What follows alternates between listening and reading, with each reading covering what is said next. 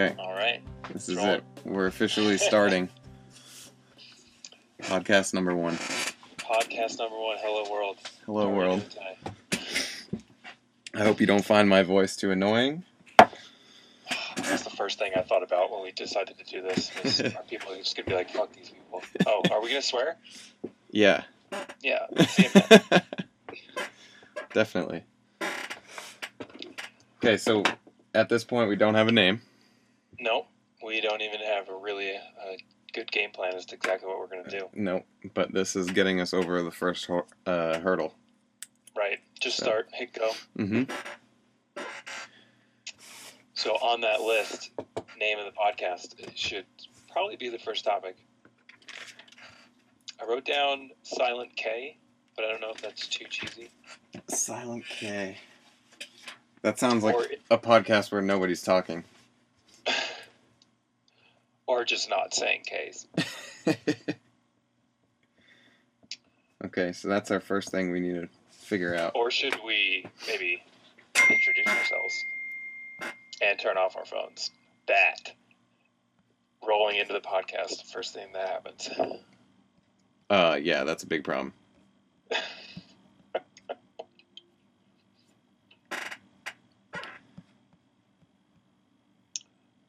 And dead air. We don't want dead air either. Dead air. Dead air right here.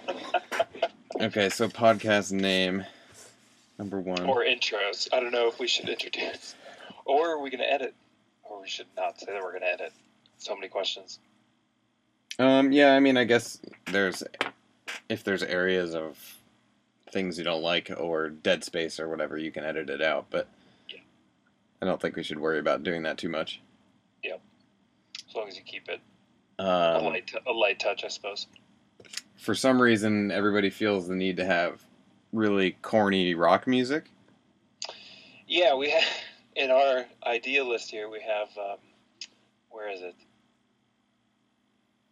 Generic heavy alternative rock, heavy distorted power chords. Yeah, I don't know. Every podcast, there's only one I listen to that doesn't have that. I think it's the Stuff You Should Know podcast, and they, Yep.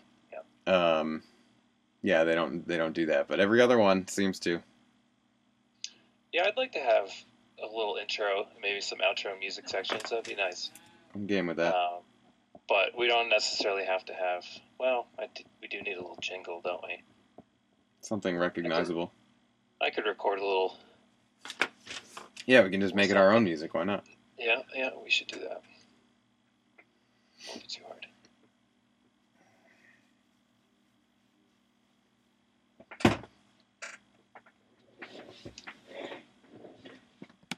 What else is on our list? Intros. Should we introduce who we are? Like every time or just now? No, now I suppose for the first episode. Yeah, I guess. Well, are Is we that planning kinda on having anyone actually listening to this one? No, well, I mean maybe. I suppose not.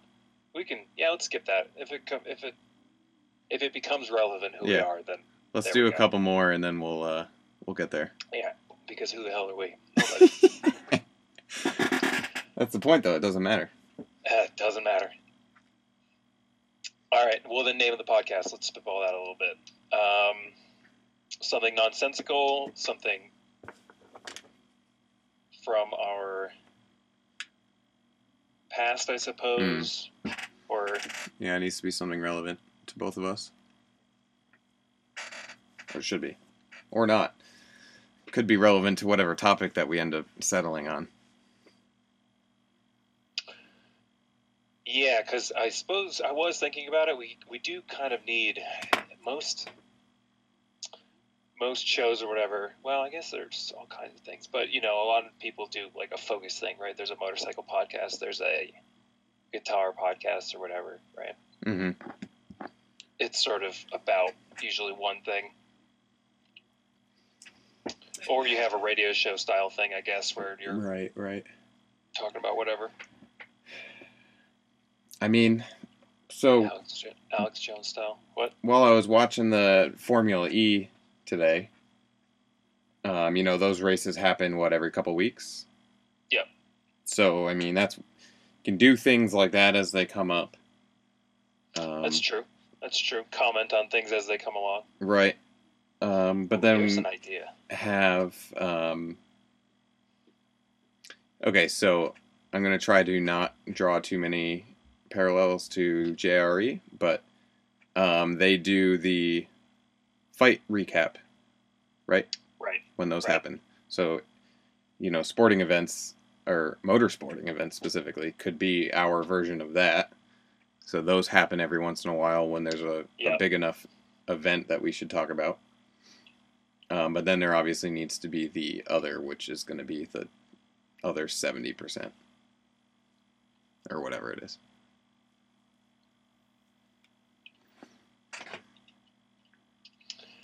We could also, maybe that's sort of the style we could do, where something like that, where we have a scheduled recording date, right? Maybe every Saturday, whatever it is, every Saturday. Yeah. And up to that date, we just identify things that we want to talk about, and you write notes down on what you want to say. You keep the list separate from each other. Mm-hmm. And then you bring that list to, and then we talk about it, each topic in its, contained. And then you move on to the next topic or whatever, and we kind of go back and forth. Mm. And the way that stays, we could at least try it. Yeah. I'm literally thinking of this right now. No. I like it. Keep going. So yeah, you keep your list away from each other, but we are who we are, so we're going to be interested in a particular scope of things. Mm-hmm. So and as long as we'll have to see how it goes, but we may have to be a little bit more focused in what we choose. But either way, it won't stray too far from one topic to the next every episode or whatever. There'll be, the consistency will be us, I suppose. Well, and we can, okay, so we would alternate who would start, right? Right. And then if you start with whatever, motorcycles. Yep. Easy example. I probably won't counter with my second topic being about, endangered kangaroos in Australia. It's too left field relative to motorcycles. Right. So, if you keep a list of topics, that's 10 topics long during the week, and then you hit 4 of them or 3 of them during, the recording. That kind of go together. They don't need to be, directly related, but right, gives the episode some kind of theme at least. Yeah, and we also could obviously edit out or whatever, whatever segments that we don't find particularly interesting after the fact or whatever. Mm-hmm. I was also just in terms of how I envision this working. The one person comes prepared with the topic that they've chosen, therefore they're going to naturally know more about it, and that might provide, the other person won't, but with maybe the sort of understated goal of getting the other person to comment on their views of what's, because the person bringing the topic up already knows so much about it, right? Yeah. But we'll probably end up knowing similar spheres of knowledge. But, well, yeah, I guess that's thinking too deep. We'll just have to see how it goes. Well, so what I was thinking about this race. Yep. So I watched the. So this is the 2018, 2017? What is it? They're calling it 2017/18 season, but most of it's taking place in 18, right? It's like 2 races take place in 17, and then the rest of the season is 2018. Yeah. So yeah, the 2017-2018 Formula E Championship. Yep. And so I watched race 1. Yeah, I watched race 1 as well. I didn't get to number 2. I think number 2 happened today. It did, yeah, at like 2 a.m. for us. Oh, okay. So anyway, real quick, before we start talking about the race itself, while I was watching it, realizing I don't watch a lot of motorsports, so at this point in the game, I'm more interested in talking about the cars themselves, whereas you're probably more interested in the drivers and the teams and the actual racing itself. So, well, no. I mean, car racing. So I'm traditionally a motorcycle fan, and no, the car racing itself, and especially the fact that they don't have, gasoline engines, is very fascinating. And I wrote down some things about. I noted some things about the way they moved and just certain things you notice without an engine. Well, all I meant by that was that I think there will be a naturally decent dynamic between, at least with this topic. I meant that as a positive. No. So when I was watching, I think the first thing that, even before the race started, did you notice the introduction that they're doing before the race starts? Kind of like a cheesy theatrical countdown to the start of the race. Did you?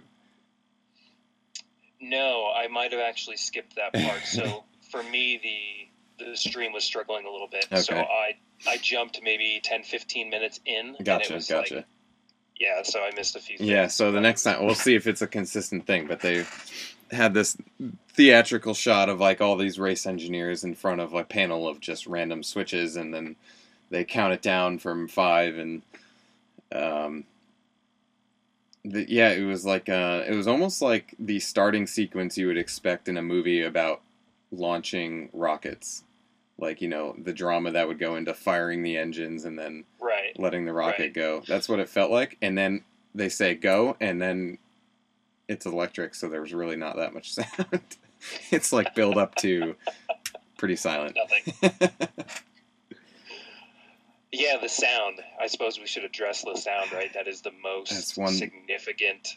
It's really interesting. It makes it very interesting to watch because, the cars are quiet. And then I don't know how the announcers compare to. I know they're quite a bit more docile than the motorcycle, the MotoGP announcers. Yep. So it's the whole watching experience is more relaxed. It's more relaxed for sure. And without the engine sound, you hear some things you don't otherwise hear, like the tire screeching. The tires screeching, the cars crashing. Which they did. Yeah. Yeah, they wrecked a few of them. And it's really interesting to watch the cars go over the curbs because they look like they look like giant RC cars. They're super light and they just kind of bounce around over the curbs, and I don't know, the dynamics of the cars were very interesting. Overall, would you expect the car with an electric engine versus I suppose it would have to be lighter because there's the batteries weigh a lot. Batteries weigh a lot, but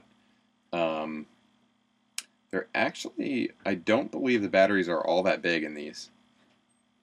So they don't have to go very far. Yeah, they don't have, and so right now they're splitting it, right? They do 2 cars per race. Mm-hmm. So they only need, it's 43 laps, so they've got, let's just say 22 laps worth of battery charge. I'm sure they're pretty accurately calibrated to the distance they need to go. Yep, and they're constantly monitoring that energy level each lap. So, yeah, I'm not sure the exact size of the batteries, but they're not that huge. Compared to a Tesla battery or something, they're much smaller.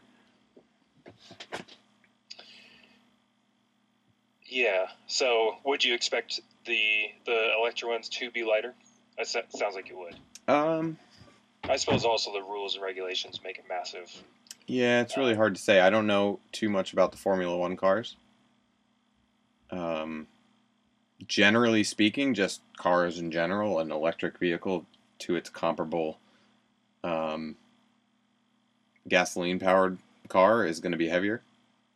Right. Just pretty much due to that battery. So in that regard, I would expect them to be heavier, but how much does a Formula One car weigh? Do you know? I do not. Pull that shit up, Jamie.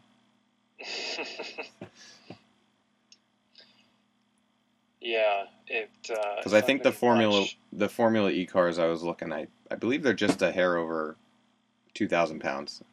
Oh, okay. Formula One cars, 1,600 pounds. Wow. Okay, so these are heavier. Goodness, that is light. 728 kilograms for our potential European listeners. Oh, they're out there. They just don't know it Yeah, that's right. That's right. We're coming for you. yet. But yeah, still the lack of sound and the tire screeching. I definitely found a lot of enjoyment listening to you had to find something to replace the engine noise, right? Yeah. And there are definitely things there, but it is, as you said, a much different viewing. I mean, it's kind of cool that I think in Formula One you really don't get the tire squealing, No, you don't hear any the of bumping no. into All the you hear is walls. the It's all engine. Yeah. So, and I'd rather have it be the way it is than them trying to enhance or add fake sounds or anything like that. That would be lame. Yeah. That would be lame.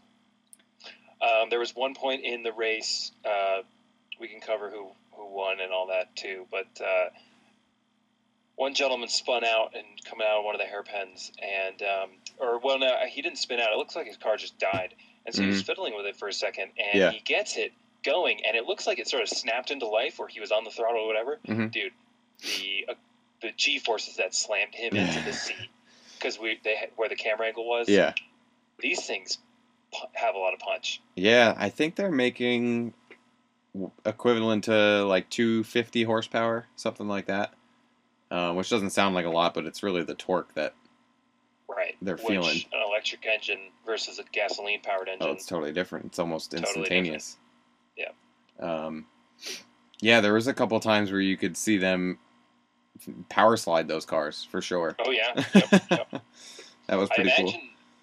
I was thinking about, so electronics and traction control and all that, right, are big in motorcycle racing and car racing. Mm-hmm.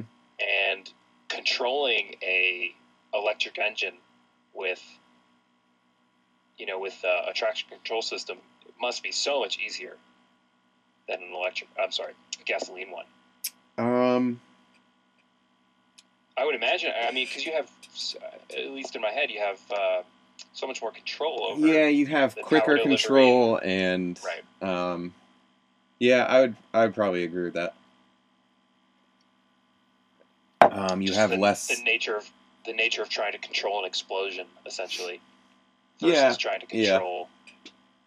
Well, and there's other ways to do it too. I mean, you can use the brakes to control as well, or not necessarily on a motorcycle, but just in general. I was just going to say, do they do that in cars? Is that how that one way that works? In motorcycles, you would never do that. So, yes, they'll use the brakes. A lot of the times they'll market that as torque vectoring. So, the Ford Focus RS has torque vectoring, and it does it by modulating the brakes. So, say you're making a right turn. It will grab the brake on the inside wheel of the rear to kind of act as a pivot point. Mm-hmm. If you think about it that way. Right. So that's a form of traction control, right? Sure is. If your wheel is slipping due to snow or something, you would cut the power, or you could technically grab the brake. Cutting the power is probably more effective in a slipping situation, but yeah. Less stress on the wheel, right? When you're in that situation, if you're slipping, the wheel's already... Yeah, you might... I mean, because the issue when you have low traction and you start to slip, you're putting too much demand because of too much power through that rear wheel. So why grab the brake when you can just cut the power? Right. Go to the source. Yep, exactly.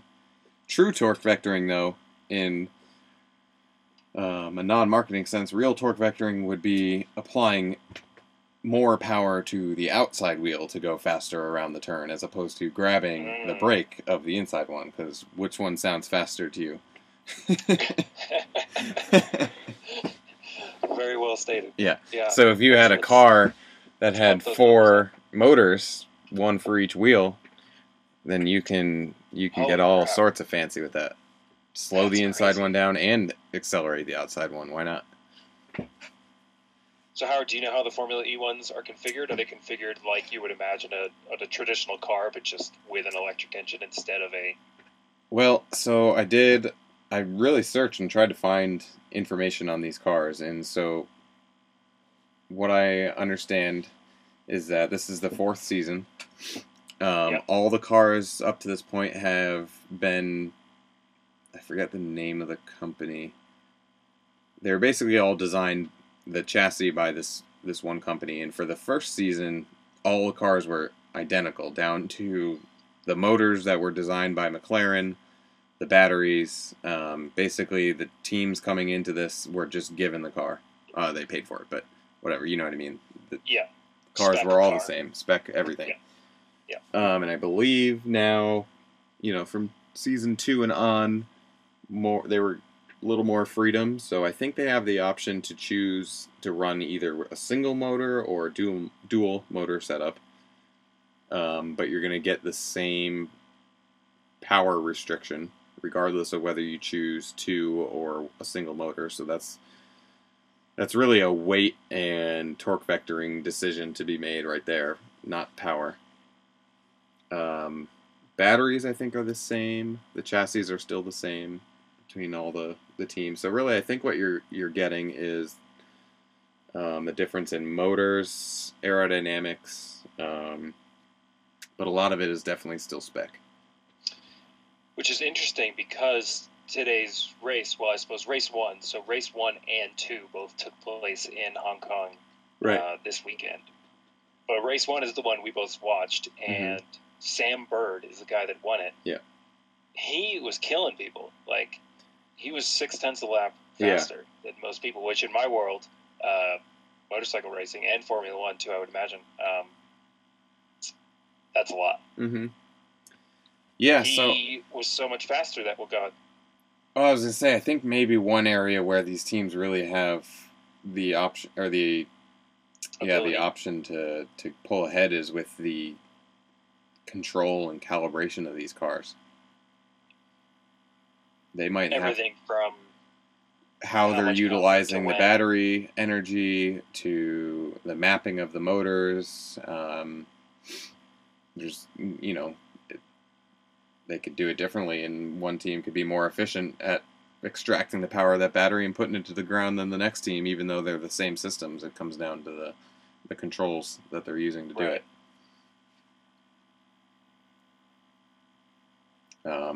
He was so much he was so much faster than the rest of the field that he survived a drive-through penalty. I don't know if you saw him in the pit lane. Yeah, he hit that guy. He sure did. Yeah, he hit that guy. So the pit lane was really dusty. Yeah, that's what everybody was saying. So he's coming in for his stop to try and, what I imagine was, get his second car. Yes. And he hit the brakes and did not stop, and hit a different team's mechanic or something, it looked like. Yeah, and some of their stuff. So yeah, it wasn't good. So he hops in his second car, and a couple of laps later has to do a drive-through penalty, and still ends up. And I believe I caught that it was a 9-second penalty that he survived. I believe that is the case. Yeah, it took him 9 seconds to get through the pit lane, which seems fast. Well, I don't know. Did they say, okay, your penalty is 9 seconds, or is the penalty that you have to go into the pit and do something and then pull back out? So I thought it was they called it a drive-through. And in my world, a drive-through is however long it takes to go 60 kilometers an hour down the pit lane. Got it. From one line of the pit lane from the entrance line to the exit line, you got to go 60 kilometers an hour. So however long that is, 20 seconds, 25, whatever, is your penalty. Mm-hmm. So I thought that was the case. It only took them 9 seconds to get through, which would be crazy fast. I mean, there really are. There's only so many drivers and teams. That's true. How deep was the field? I thought it looked like 20 or so drivers. Yeah. I'm not sure what the setup is of the pit. Yeah. No idea. So yeah, Sam Bird won, which I hadn't heard of him before, but second place and the guy who set the fast pole in qualifying was Jean-Eric Vergne, and he is a Formula One driver, or was, I should say. What's his name? Jean-Eric Vergne. Okay, yeah, so he's with Techeetah. Ooh, Techeetah. Yeah. Okay.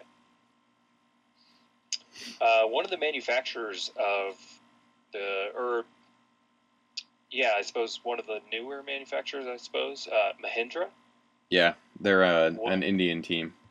They also supply the most lightweight MotoGP bikes. Sorry, they're called Moto3 bikes. They're 250cc 4-stroke. Oh, I didn't know that.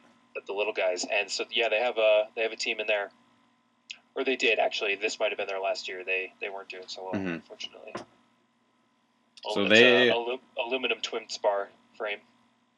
I have the Formula E app open right now. So okay. I'm looking as we're talking about these teams and drivers. I guess Mahindra's been here since the beginning, so this will be their fourth season. I know there are some new teams. I think Audi's been in it since the second season, maybe. I believe, or they were a late entrance or something. But yeah, so I caught at the beginning of the race. They said there are 5 rookie drivers this year. Nice. Which I thought was pretty cool. They gotta be a blast to drive. Oh, I gotta imagine. Everybody says that if you can, about the electric motorcycles, if you can get over the lack of sound, the power delivery characteristics are just absurdly nice to use. Yeah, man, that instant torque. Have you ever had the chance to ride in an electric car or hybrid or anything? No. I haven't gotten to drive a full electric vehicle yet. I'm sure it'll happen sooner rather than later. I've only driven a couple hybrids. The last one I drove was a Lincoln MKZ hybrid. So it's not exactly representative of this, but still, when you step on the gas and you have enough battery charge for the electric assist, you feel a difference for sure. It's you just go back in your seat and it's an instant feeling. It's pretty cool. Although I have ridden in a Tesla Model S before. That was pretty badass. And this was this was a couple years ago when they were, the battery was only 60 kilowatts or something like that. So there was no ludicrous mode or anything ridiculous like that. I thought I heard on the race feed one guy say that they had 28 kilowatts. I mean, your total kilowatts isn't necessarily restrictive of the way you use the power, in the sense that you can burn a lot of it really quickly to go very fast. Mm-hmm. Yeah, I think that's right. I thought I heard him say 28. Mm-hmm. And so I know they have more power for the qualifying. They have what's equivalent to like 280 horsepower or something for qualifying, and then they drop it down to like 250 for the race or something. I'm not sure.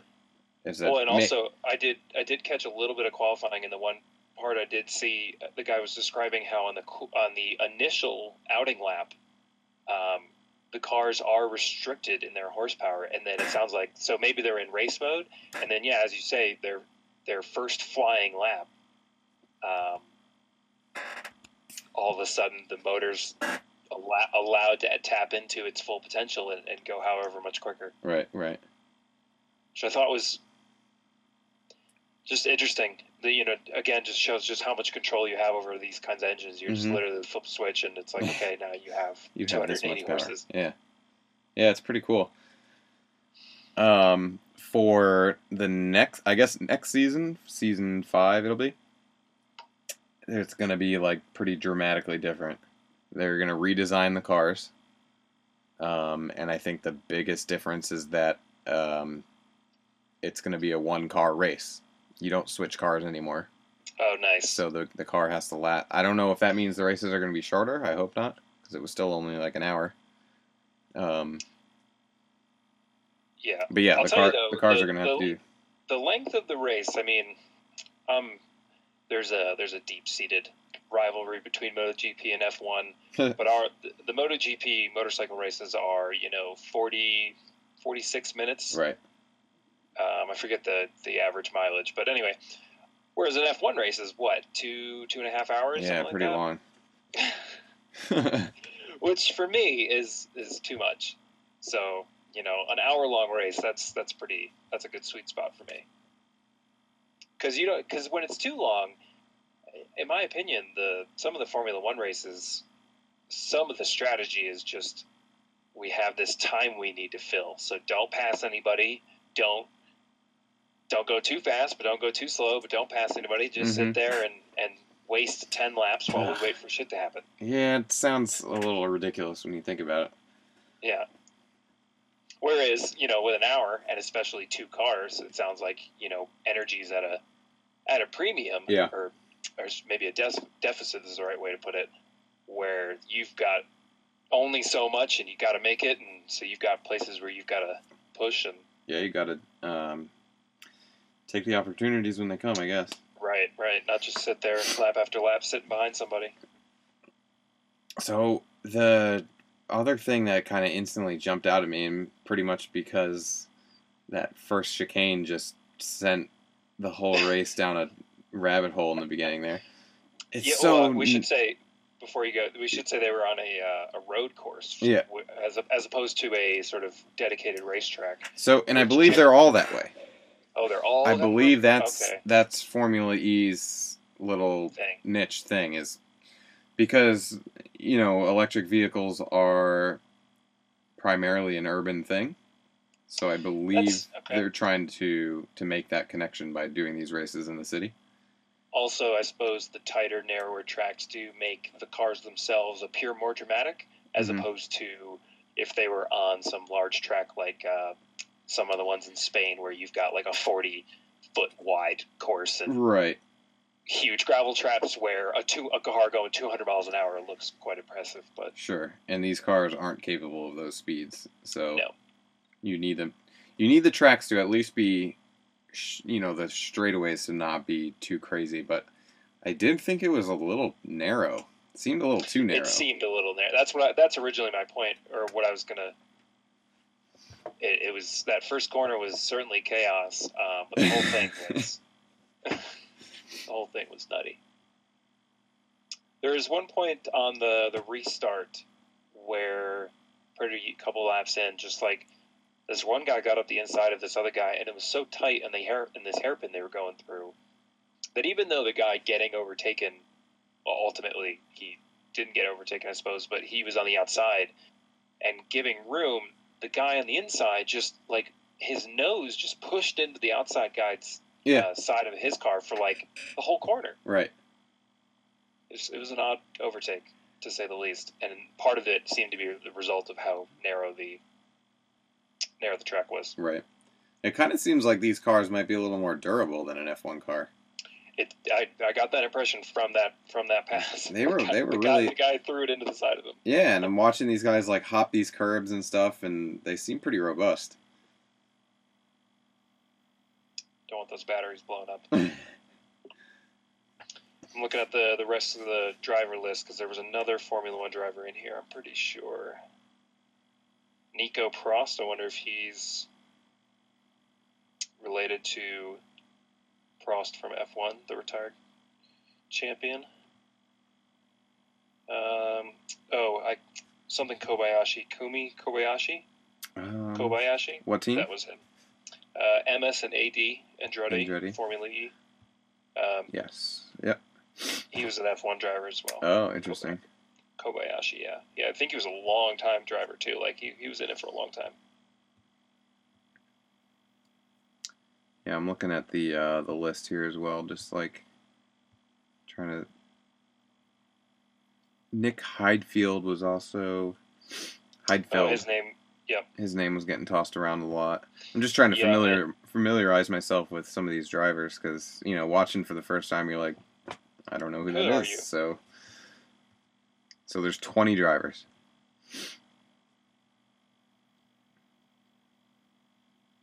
I believe in Nick Heidfeld racing for. He has a Formula One career. Well, if I'm not, in his second season, he switched to Sauber, where he partnered with Kimi Räikkönen, following stints at both Williams F1 and the rebranded BMW Sauber team. Highfield became a regular podium finisher while scoring a total of 259 points. He was pissed at the end of the race. Yeah, he was. Let's talk about that. He was salty. He was quite upset. So he felt that he was wronged by somebody else who should have given him space? I believe second place man. Yeah.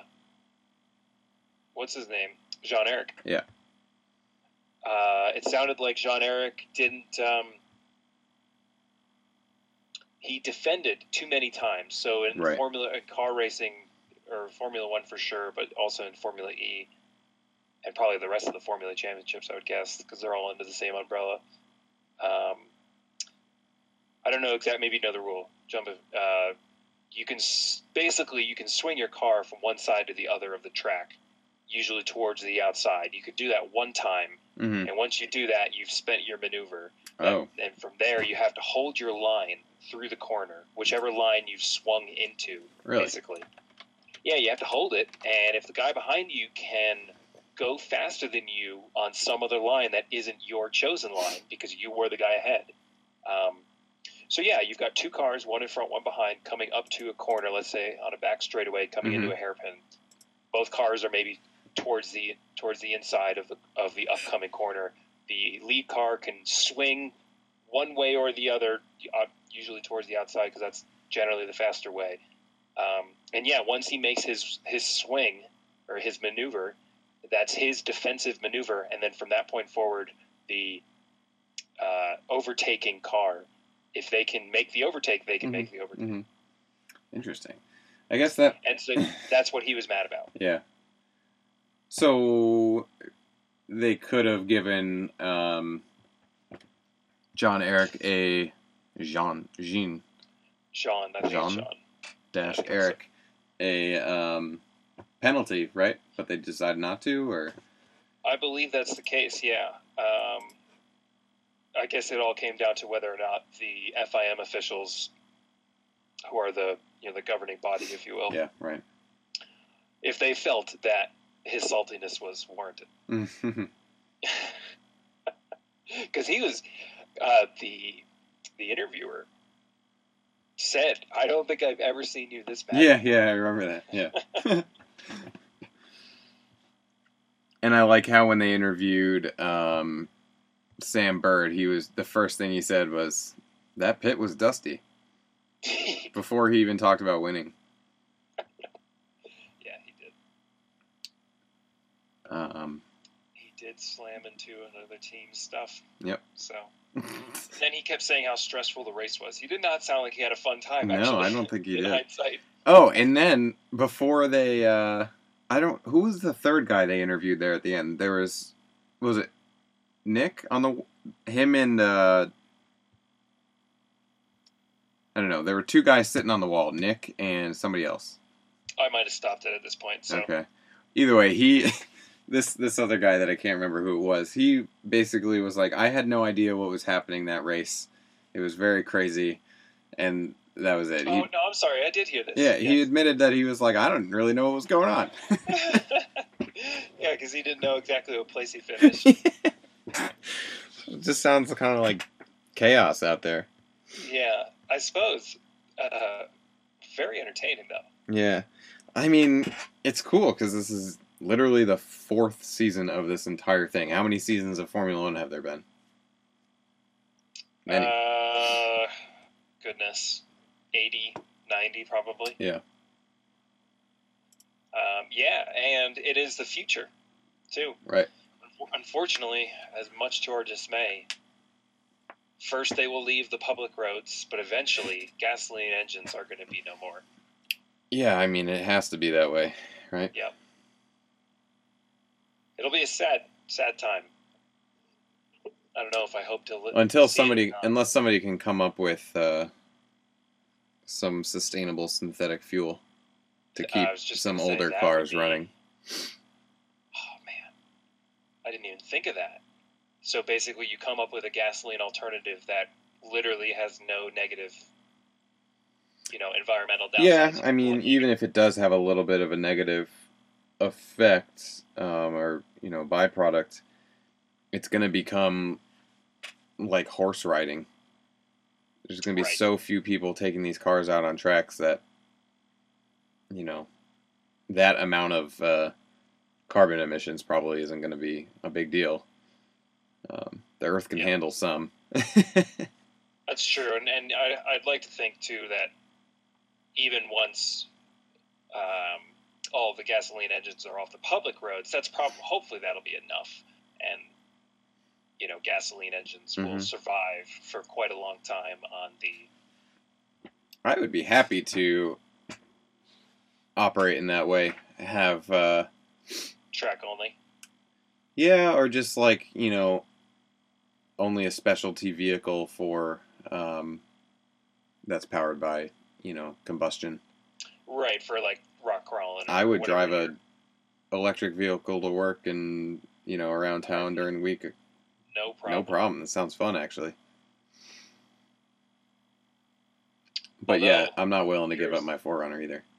Yeah, but here's an issue. Without that synthetic fuel, once all the gasoline cars are off the public roads, the cost to produce oil, to refine gasoline, essentially, the entire process from pulling it out of the ground to, refining it, all that, just became less profitable. Oh, Therefore, more expensive for the people who still want it. Yep. And no doubt. you gotta wonder what a gallon of gasoline into that 4Runner is gonna cost. Oh God. So I can tell you right now, race fuel for I don't use race fuel, but that I would put into my motorcycle. That's roughly, what are those? I think it's something like $20 a gallon. Jesus. How much was that nitro fuel for the? Oh man. How much was nitro that fuel stuff? For the RC cars. Yeah. I want to say $20. I want to say $25 a gallon for the Traxxas stuff, which Traxxas charges more for everything. Probably $20 a gallon. Bit of a digression, but one of the reasons we're doing this is to escape the monotony of the desk life and to hopefully work for ourselves one day, right? Mm-hmm. So the guy at the end of the street where I live, who runs that hobby shop, he recently, I guess in a sense, downsized. But he used to have a 2016, 17 Corvette, a white one with black wheels. The thing was just gorgeous. Yeah. And now he has a white with black wheels Camaro. Interesting. So I guess that's kind of a downsize, but I haven't seen the Corvette in months, but I've seen the Camaro a bunch. What? But the point trim is level? He's killing it. The Corvette looked decked the hell out. Yeah. Yeah. Did it have a wing on it? Know. Yes. Yeah, so that was a Z06 probably. Yeah, it was, and it sounded, dude. This thing, I heard it a few times. Just absolutely mean. So it's possible he went with a. How mean does the Camaro look, or does it look pretty subdued? Less mean. Yeah. Yeah, so maybe he did. I can take a look. I'll look at it a little harder. Yeah. I was just sad. I was mostly sad to see the Corvette go because that was a mean car. But the point is that he runs this. He's got a hobby store that sells Traxxas type things like that. Yeah. RC cars and boats and planes and all that. Looks like RC helicopters in particular are probably one of his bigger businesses. Mm-hmm. I know. I'm so tempted to get back into it. And he's killing it, dude. I mean, that Corvette was not cheap, and nope. Maybe he ran into some money issues, but he's certainly doing okay because the rest of the fleet, he's got a company vehicle or whatever. It's a nice truck. I think it's a Ford F-250 or something like that. So it's not cheap either. Yeah, but you get to put that on the company's dime, right? Yeah, the truck you do, that's for sure. So yeah, Formula E, the future, electric engines. Yeah, I'm excited to watch this season. I enjoyed. Yeah, I think we can keep up with it. Absolutely. That website eventually worked? Yeah, I was able to get stream number 2 to work. Yeah, that's what the first one didn't work for me, and then that one did. So. So the electric motorcycle racing, where that sort of had its first toe into the waters, is quite an interesting story in my opinion. So the Isle of Man TT, I don't know if you know what that race is, but for those who don't, it's this the Isle of Man, which is an island off the coast of England, I believe, and I can find out. I'm pretty sure that's where it is. And they closed down this 37-mile course that goes around the island through multiple towns, up into the sort of the hill mountain areas, quite high up, and then back down in. So you can imagine it's sort of got a lower couple of towns, and then they go up through the mountains, they come back down. Mm-hmm. But it's 37 miles long. It's a long time. Is it almost the full perimeter of this island? No, not quite. But it's a significant portion of the island, that's for sure. Okay. So I'm looking at it now, and it's off the coast. Yeah, and it's a very old race, and it's a road race where almost all other motorcycle races take place on dedicated tracks. So it's very dangerous because there's no safety in the sense that all the light poles, all the old English walls, all the stone walls, all of that, they are ripping past these things at 200 miles an hour, 1 foot 6 inches sometimes from death. and which happens a lot. Which happens every year, actually, almost every year. Mm-hmm. It averages every year for sure, 1 death a year, but it doesn't always actually happen every year. So this race has sort of become its own thing because no actual racing series wants to deal with it because it's so dangerous. Right. So it's kind of taken on its own event pretty much. But they still do it, and people still race it, and it's crazy. It's super fun to watch. So, interestingly enough, out of all the places, this is where they started they call it the TT0. And so that's where electric motorcycles started to take off, and for the first couple years, you had a lot of cool private efforts, and then Honda Mugen showed up and just wiped the floor with everybody. Yeah. Spent a ton of money. It wasn't even close. But that all started 2010 was the first race. So I think Honda Mugen didn't show up until like 2013 or something like that. Mm-hmm. And they're getting electric motorcycles, I think, are actually quite a lot farther ahead. Like you can go buy an fully electric production motorcycle right now. Definitely. And ride one. So they're quite a bit further ahead, I think, overall than the cars, which you can go buy. There's a lot. There's plenty of not plenty. That's a lie. There are a couple options for electric vehicles that I could go buy right now. In theory, That's true. I suppose I was just thinking from the sense that the motorcycle, there's a lot less going on. Yeah. Main basic needs go point from A to B. Hell of a lot less drama surrounding it. That's for damn sure. Yep, a lot less regulation too. Yeah. Yeah, the electric car game is crazy. Electric cars still have to survive being flipped over on their heads and supporting 3 times their weight and all that. For sure. Right? Yep. But yeah, so the TT0, it's pretty cool. Very. Also, the sound thing is very entertaining. Yeah, same thing, right? same issue there. But it's entertaining, and especially when motorcycles, they make a ton of noise. Mm-hmm. So when you play footage of the normal motorcycles then going by you, and then you play the next footage of the Zeros going by, it's pretty comical. What are the top speeds on some of these bikes? Well, so raw top speed. I'll do some searching real quick, but the average lap time.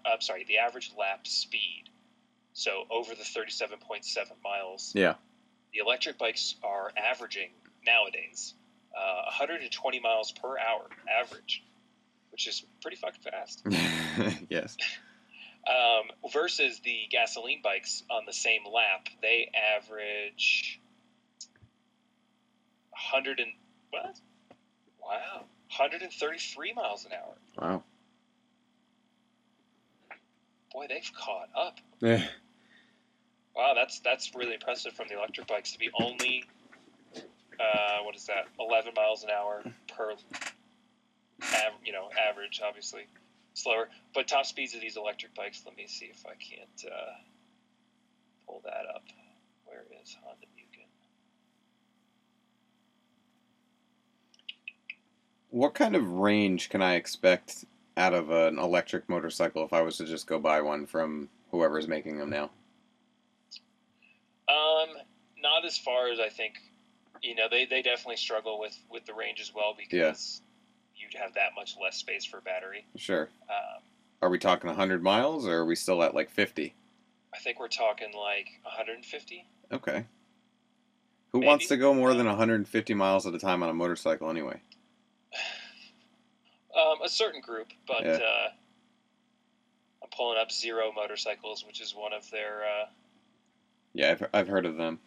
Yeah, that's one of the ones you could go out and. Let me type in Zero range.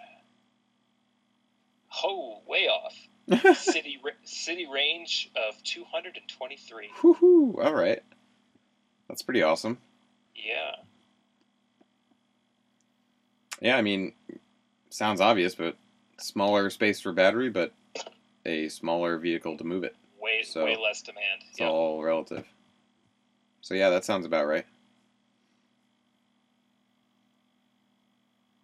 Now that's a city range, so that's not cruising down the highway at a relatively high speed. That's cruising around at 30 miles an hour. It's kind of interesting how that's now reversed with electric vehicles. It used to be the highway range was so much better, but now it's the opposite because of aero. That's right. That's right. Same with cars.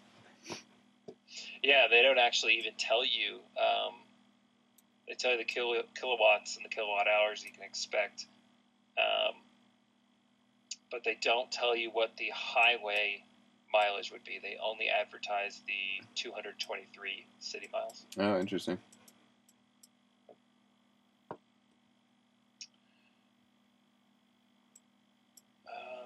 I couldn't find.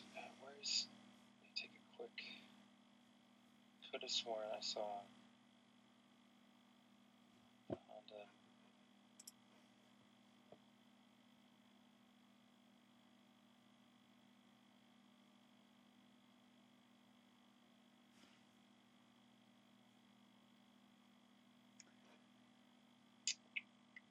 Yeah, so this is something where it would be nice if we could both see, if we're gonna keep doing this remote, which for now we have to. Yeah. We need to both be able to see what each other's looking at. I think we could. Should be able to make that happen with some sort of screen sharing or something. So we're coming up on an hour. We're at 53 minutes right now. Yep. It's actually easier to. It's super easy to just rip through an hour. Yep. Crazy easy.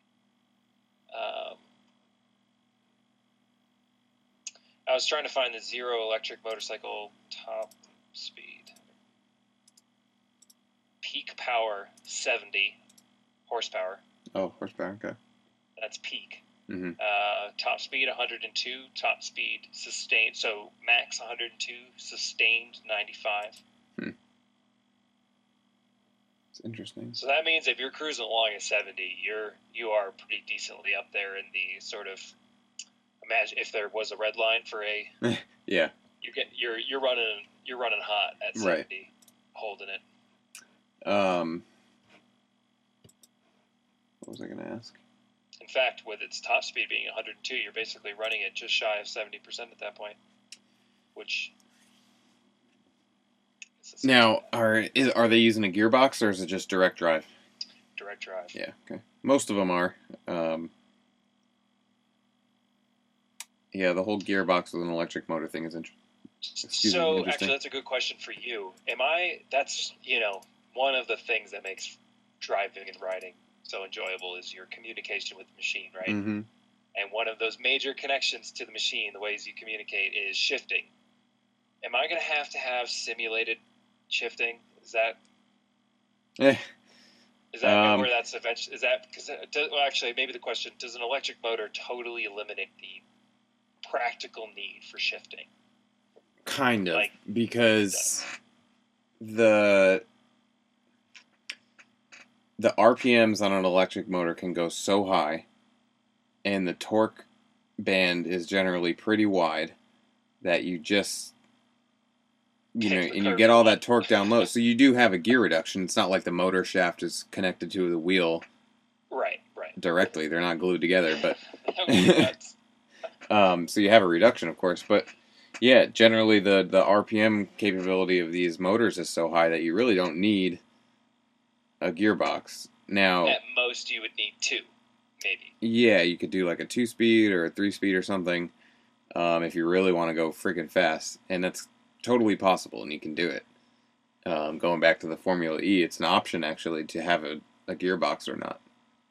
And I believe some teams try it, some teams don't. So I forgot to mention that earlier, but yeah, that's something to consider. But yeah, so most of these electric cars running around right now don't have any sort of speeds or anything. It's just fixed gear. So yeah, and you can't even simulate gear shifting like you can in a CVT, because you can't just, if you drop the RPMs of the motor, you're going slower now. Yeah, that's true.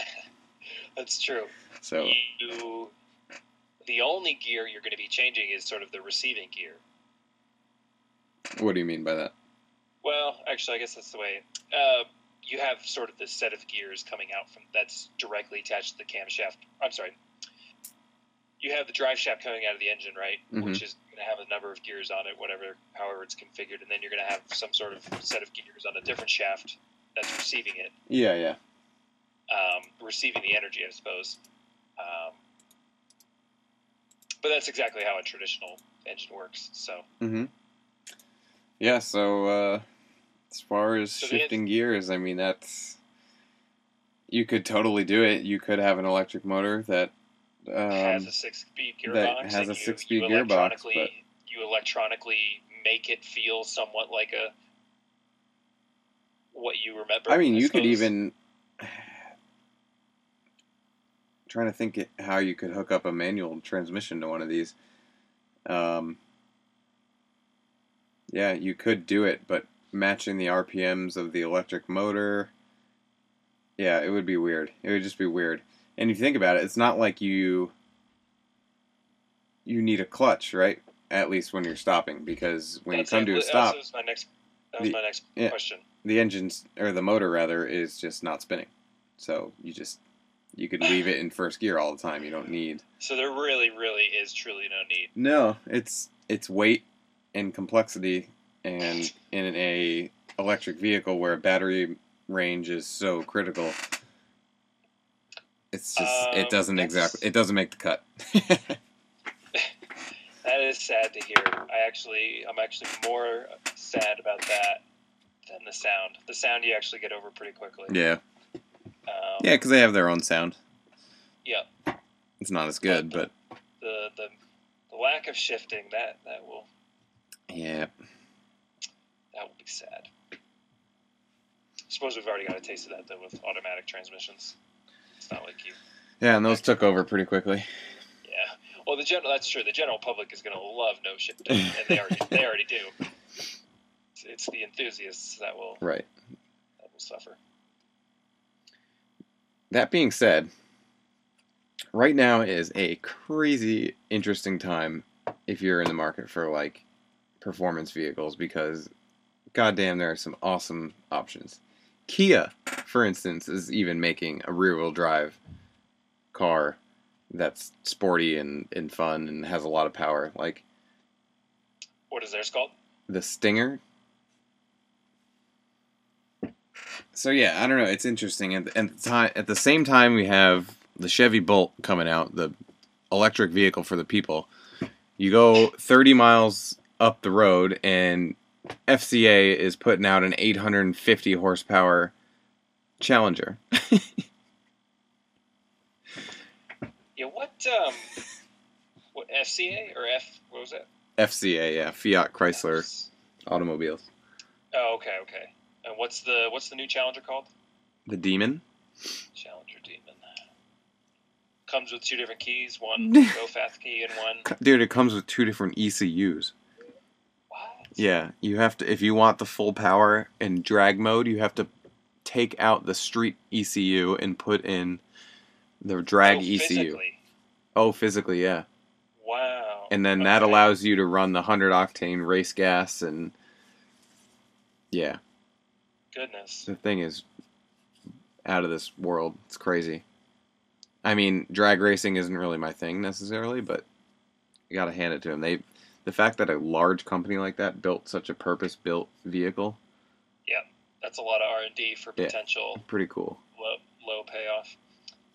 I'm looking at some pictures on Google Images, and one of them, 2 of them, they have the real skinny drag wheels on the front. Yeah.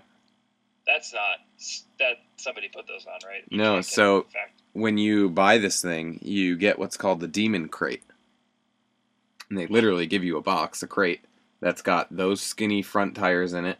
It's got tools, it's got the ECUs, it's got some other stuff in it. That Dodge gives you those. There's the Demon box, I'm looking at it. Yep. That comes with a floor jack. A giant air filter, goodness. And yeah, there's the skinny drag wheels. It's pretty silly, isn't it? No tires. You got to get your own tires. Yeah. Though. Yeah, that's crazy. So what other? So not real new, but you've got the Subaru and Toyota collab. The BRZ FRS. BRZ, yeah. GT86, yeah, all those. That thing's pretty dope. Yeah, that's cool.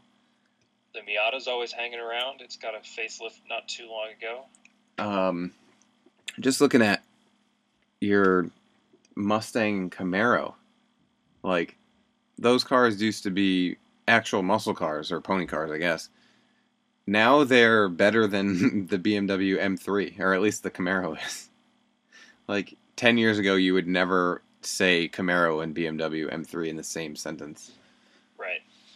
So I can go down to the Chevy dealership and spend, I don't know, $35,000 and have 450 horsepower.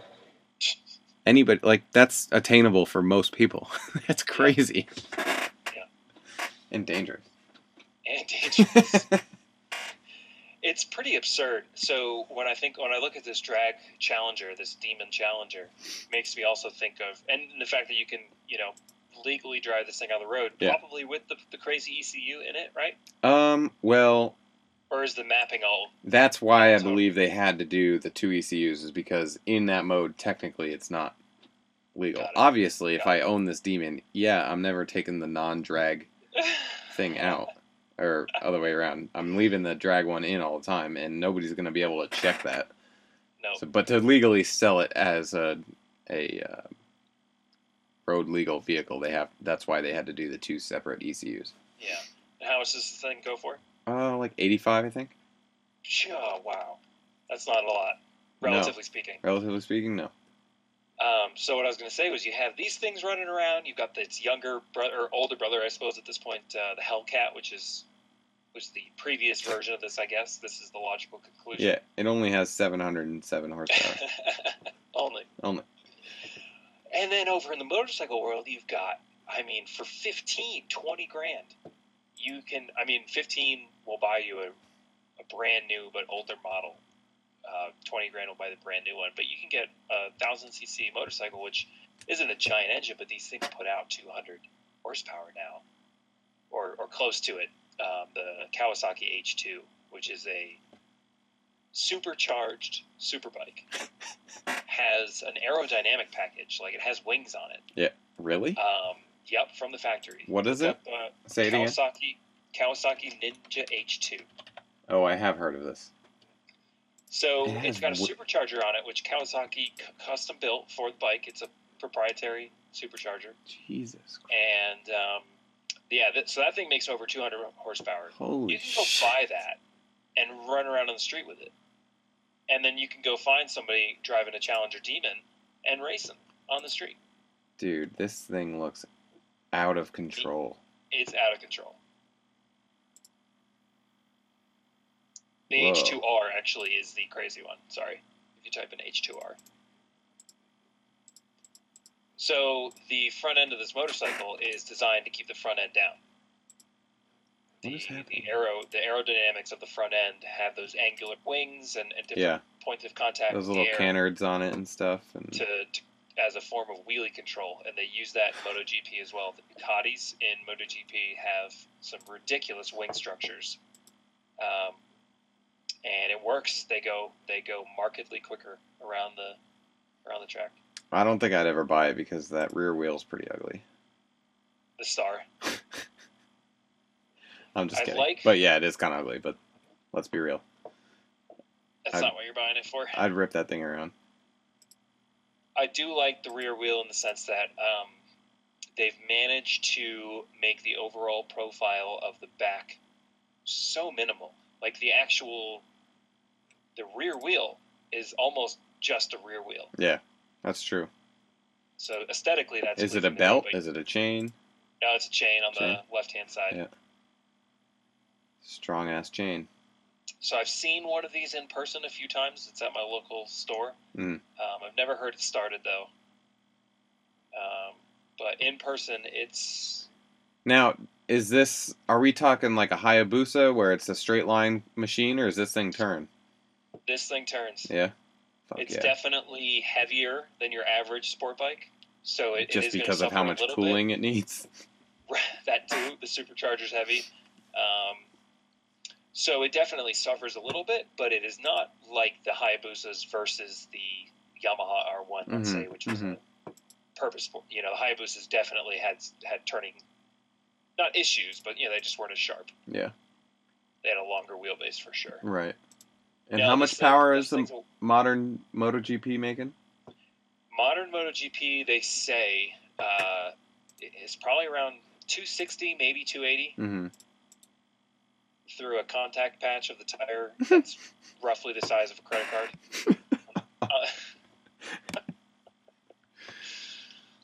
That almost doesn't make sense. It almost doesn't make sense.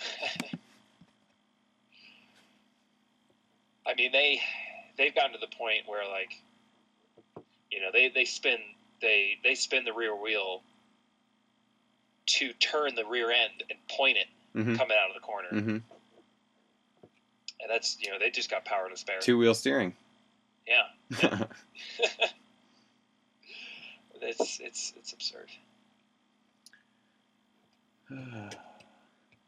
All right. Do you think we should sign off for now? Leave it at that for now? I mean, that's a solid hour and almost 10 minutes. Yeah, I think that's pretty good. Good start. All right, I'm going to go ahead.